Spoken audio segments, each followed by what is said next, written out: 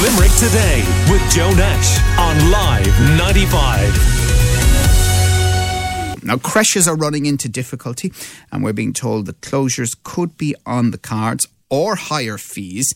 There's a staffing crisis, and to chat more, we're joined by Marion Quinn from the Irish Association of Childhood Professionals, based here in Limerick, and a regular on the show. And morning to you, Marion. How are you doing? I'm fine, Joe. Good morning. So what is happening here? Has this got to do, because I'm aware, some creches are struggling with, for example, the close contact thing we were just talking about there, and some of them have had to close down rooms, or is it more fundamental than that? It's a combination, Joe. So this is an ongoing problem, in terms of the low pay that staff are receiving, and I suppose with the higher qualifications that are required of them over the years. It's just low pay and having to have increased qualification and having to do more responsibility in their workplace, through regulation, etc. That people have decided that actually this isn't worth it for them, and they're not able to kind of afford lives. They're not able to afford mortgages as house prices increase and all the rest of it. So they're deciding, okay, this actually isn't the profession for them. So that's the fundamental. That's the ongoing. And I suppose throughout then the pandemic, obviously there's a requirement in creches and preschools in terms of the pods, and to be able to maintain, kind of smaller groups of children, for safety reasons, for non-transmission of the virus. So obviously services hired extra staff, to be able to maintain their pods. And keep them separate from each other. And so we were already in a difficult place regarding keeping staff and having enough staff. And now any extra staff that there was completely swallowed up in relation to maintaining pods. So now we do have the reality of where rooms are closing, where there isn't enough staff. There's job boards all over the country that are inundated with people looking for staff for their early year settings, and they just can't get them. Right. Did the PUP payment create any problems with people going off the books because of the payment, because there is a low pay issue in the sector? Well, there's certainly staff, early year staff identified that are still on PUP.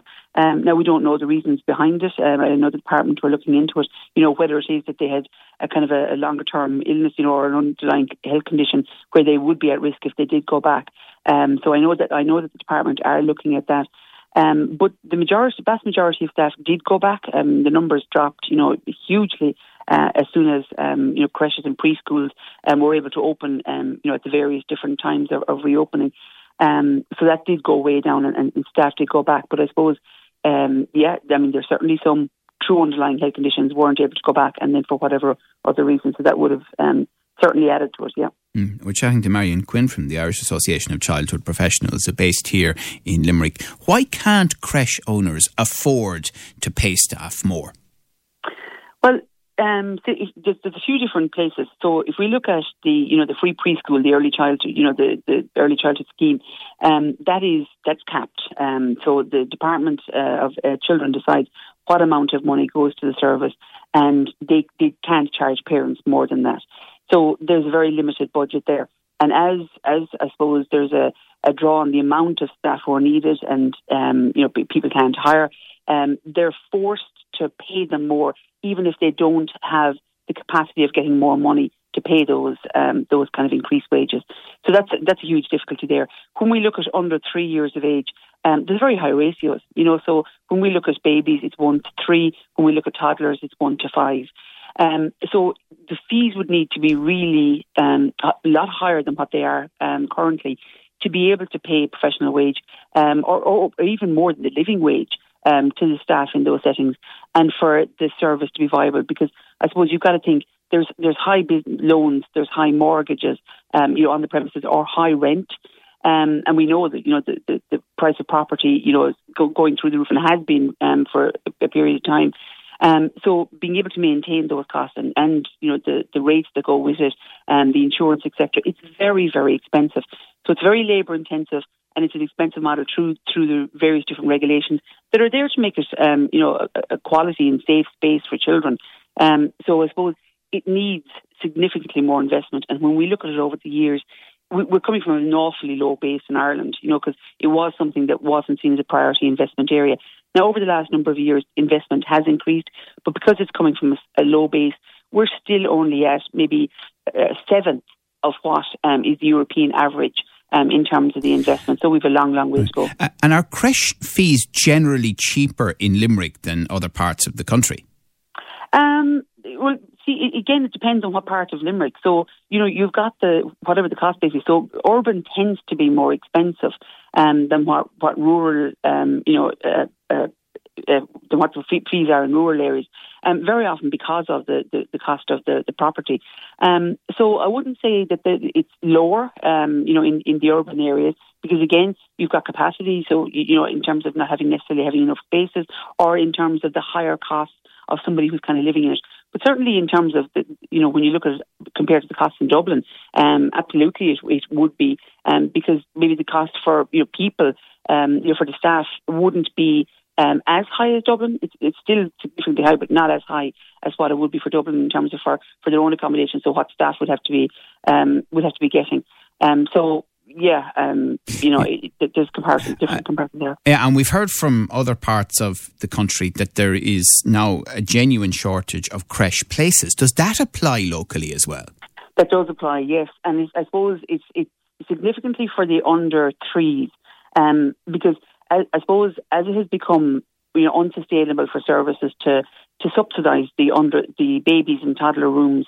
So previously they would take children in, but they'd make a loss at that age.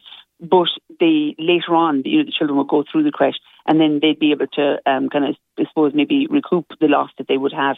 But now services are not able to find the staff, and they're not able to pay the staff, and the loss they're making on those rooms has increased.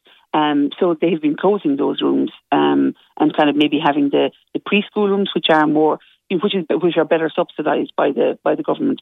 So those rooms are closing.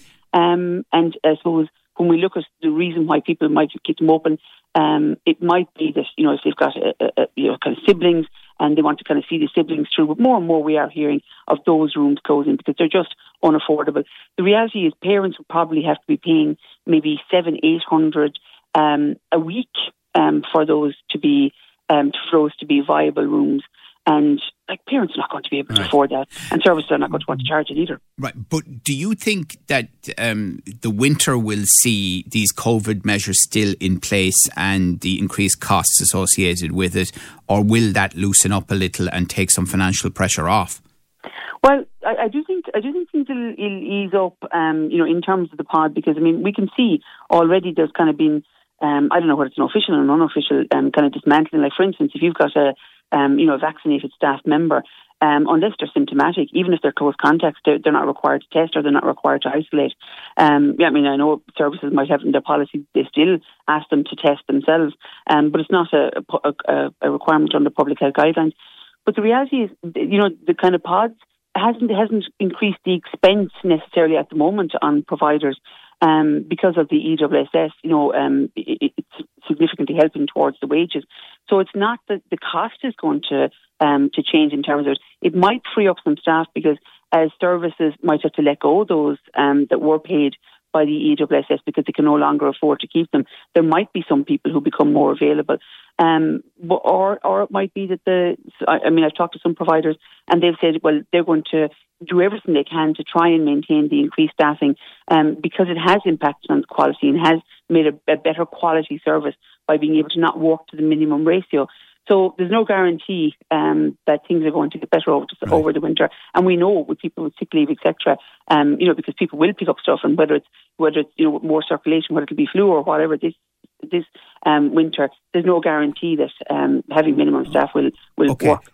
Finally, we're not far from the next budget. So is it a simple choice? Either there is more funding from the state or inevitably creche fees are going to increase, and that is going to put pressure on particularly families from lower incomes. Oh, absolutely. It's always state or parents. There's no other two ways to meet the fees. And I suppose that's where the biggest push is on. It has to be state investment. We have to get up to, where the EU average is, so that the families can afford to use creches or childminders or whatever model it is that they're choosing to use themselves.